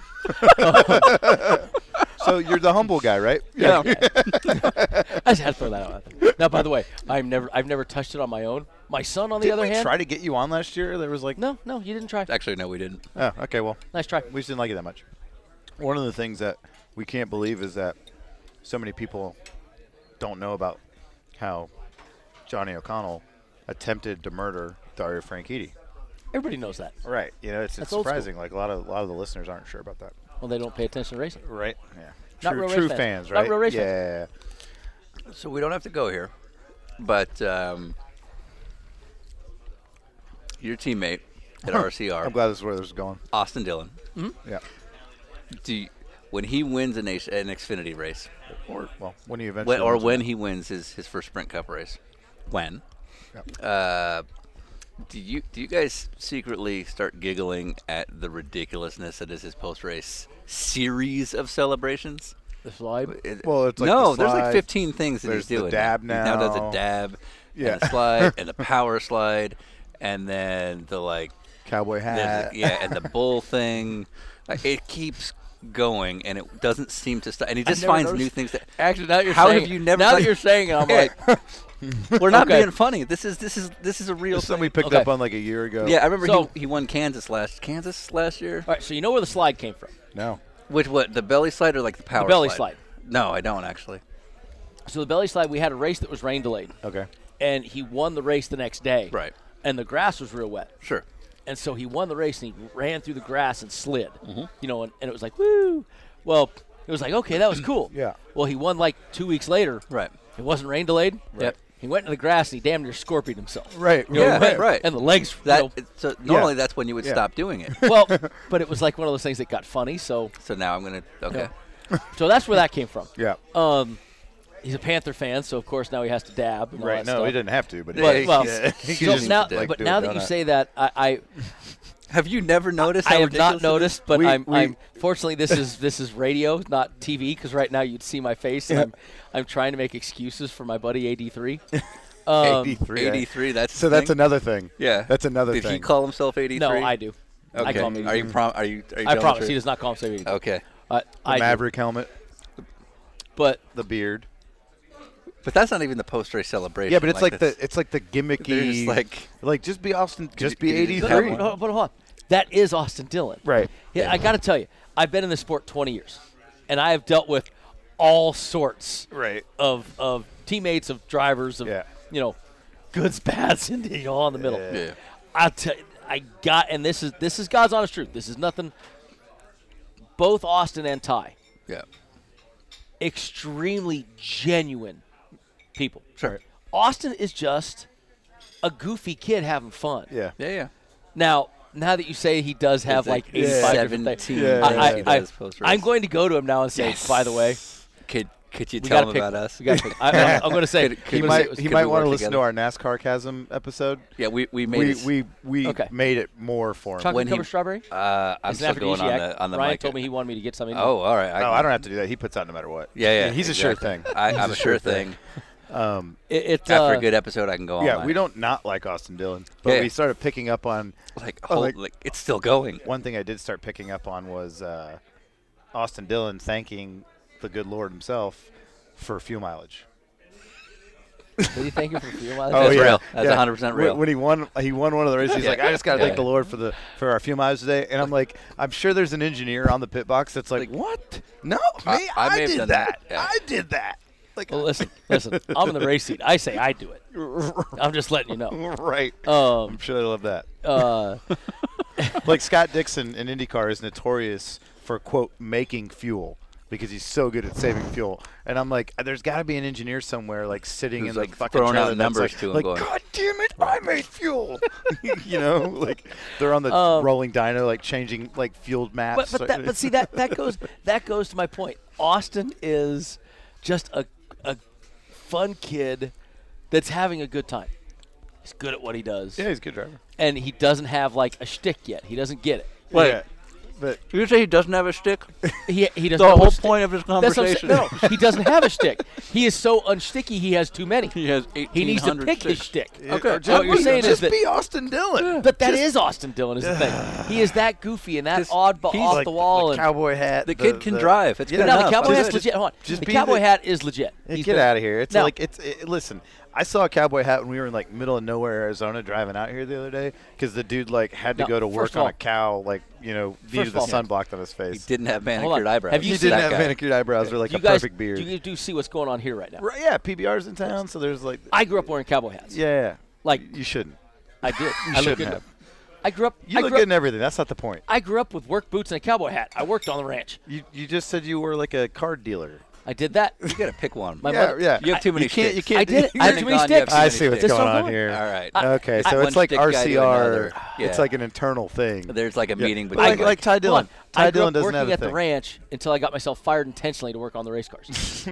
Like Ty Dillon every now and then wears a cowboy hat, I think, because Austin does, and he's like, I got to do that too. But like, what I like about Ty Dillon is that he doesn't really have a thing. Yeah, he wears like a Braves hat. A good driver. He likes the Carolina Panthers, and he's just a really good race car Can you driver. please have Austin's people call our people? Because when he wins his first Sprint Cup race, we want to be behind the scenes of making. We want to be able to choreograph. Of getting a stick and one stick. We want to choreograph. We've got a script. The celebration. We got a script. We already have a whole thing going on. Yeah. We should probably sign off too. But actually, I thought about this when I was in the restroom. Random. Yep, my best thinking. Go on. We're back live. Yeah. Random, just casino question that I've like never actually gotten a clear answer on. Okay. Like a lot. What do you guys have to build out for superstitions? For example, there's a lot of hotels don't have 13th floors. I hear rumors about. Like in Chinese culture, the number 44 is really bad luck, and so you have to 4 is bad luck. So a lot of people avoid 4s in their labeling of things. Is there any like random stuff you try to accommodate? So we love superstitions. Okay. Because they're exactly that. Yeah, right. So we love superstitions. Right. I love it when you bring your lucky rabbit's foot and your lucky underwear and go to town. That being said. We have 13th floor. We don't do all that stuff. But one thing we do. You said do. Oh, that's cute. Our main host, who has been with us for 30 years. Yeah. Her name is Michelle Sue, Tiger Sue. Okay. And Tiger is a great lady. Right. But she is Asian. Sue was that Sue HSIU? Just SU. SU. Michelle okay. Sue. I think it's Chinese. And she is extreme. No, she's Chinese. Yeah, she's very, very Chinese though. Like Michelle is. She is. Sean's a connoisseur. Trust me, I know my Asians. So, in every casino we've ever had, we have had a Buddha in every casino. Okay. That overlooks the casino floor. Okay. And there is one in this casino. It is Nintendo. He is the god of war. And so Nintendo is in this building, and he is overlooking our pit for us. Okay. Well, at the Orleans casino, the Orleans, when it opened in '97, did very poorly when it opened. It was about 6-8 months. It almost went bankrupt. It was bankrupting us. It was not doing well. Right. Well, Michelle had her Buddha up there, and it was behind the bar called the Alligator Bar. It was on a shelf, and it had the alcohol in front of it it's supposed to have, and it faces the right direction. And she's on Asian. it. She knows She's from China Asian. She's not right. Right. And so one day, and Michelle has a suite in the hotel that she can stay in. Okay. Because she is here so much. Right. And her players are that big that she just 24/7. So Michelle, one day she comes downstairs. Now, this is an employee of a casino. Okay. Comes downstairs. One of the bartenders had moved her Buddha, had it facing the wrong direction, cleaned the alcohol off the shelf, all this stuff. Oh. She goes Okay. $50,000 worth of damage to the bar. Oh, God. Almost attacks the bartender. Right. She's roughly what age range? Michelle's in early. She's, she looks really young for her age. No. She is mid-50s. These are my people. She's mid-50s. Okay, yeah, do not anger Tiger Mom. So Mom. Tiger Sue went cuckoo for Cocoa Puffs and broke mirrors, bottles, shelves. Sounds like she got it. She have a daughter? I don't know if she has a daughter. Attacked the pit boss. The bartender that did it. Like, right. Oh yeah. We had to pull, knife wielding. Like she attacked him. Wow. And sure she's not Vietnamese? So nope, she's Chinese. So she gets done, and everybody goes, "Oh, Michelle's going to get fired." Right. And the next day, the bartender got 2 weeks paid vacation, and we didn't fire him care of the knife wounds. We didn't fire him because we were a little worried he might sue because she got attacked. Yeah.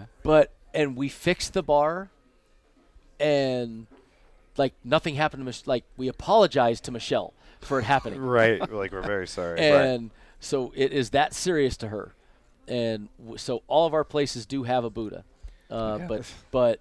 That's the only superstition. But you have a 13th floor. Well, I can't say that. My father is superstitious about one thing, and it worked great as a kid. He won't carry a $10 bill. Huh. On a poker table, there's no $10 chip, and there's no way to cut it correctly. Right. When you talk about poker, there's certain things in poker. Right. You can't. So he, he got one in his pocket, $10 bill.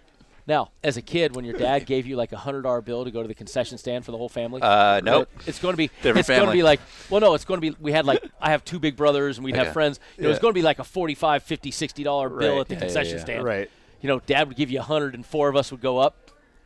So we'd order, and we'd tell them that, can we get 10s, please? Right.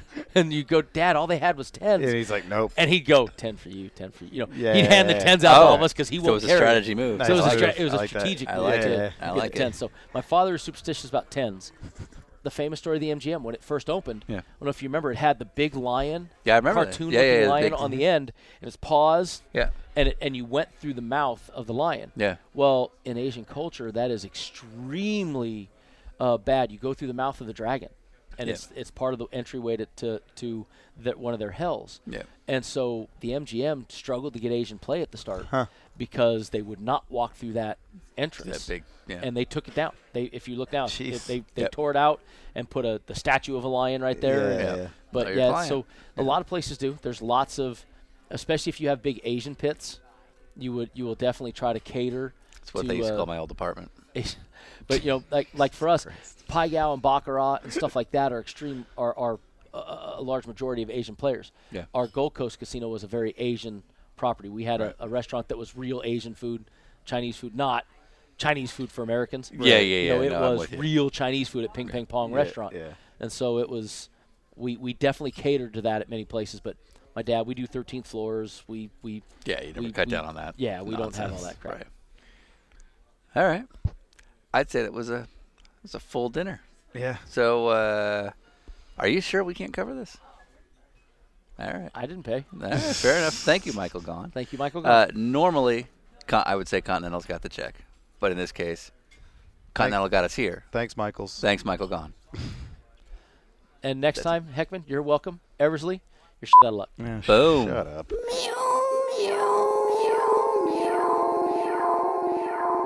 I'm finished. Wow, that was such a great episode. That guest really knew how to tell a story. Well, good, Ryan. I'm glad you liked Brendan Gaughan. You're welcome, Sean. I'm right here. Again, thanks again to Brendan Gaughan for sort of opening up his doors to us. We've been lucky enough to eat at a few nice restaurants over the last 2 years, but Michael's was just sort of a whole nother level. All right, we're going to close out of here with a fan submission from another one of the artists who wrote into us, Kari Holmes. You've heard her on a couple of episodes if you've been listening through, Kariholmes. She's available on iTunes. And this is a song of hers called Last First Kiss. I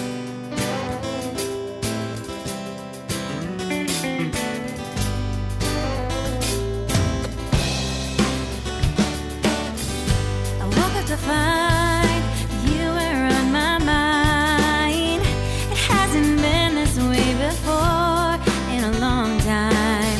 When I got a hold of you, I didn't really think it through. It must have been something more. Could this be more than a memory? And maybe we're something to believe in. We only want to do this one last time. Our last first kiss, our last first everything.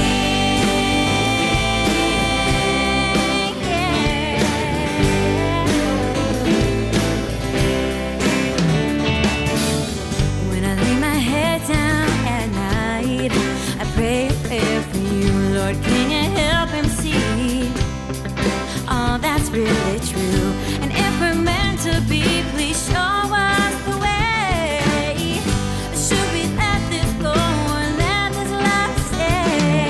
Could this be more than a memory? Maybe we're something to believe in.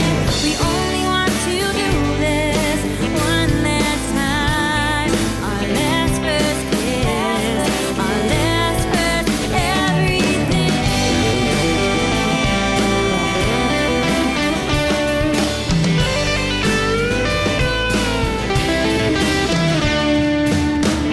Should we let this love go? Or let it grow into something beautiful? And could this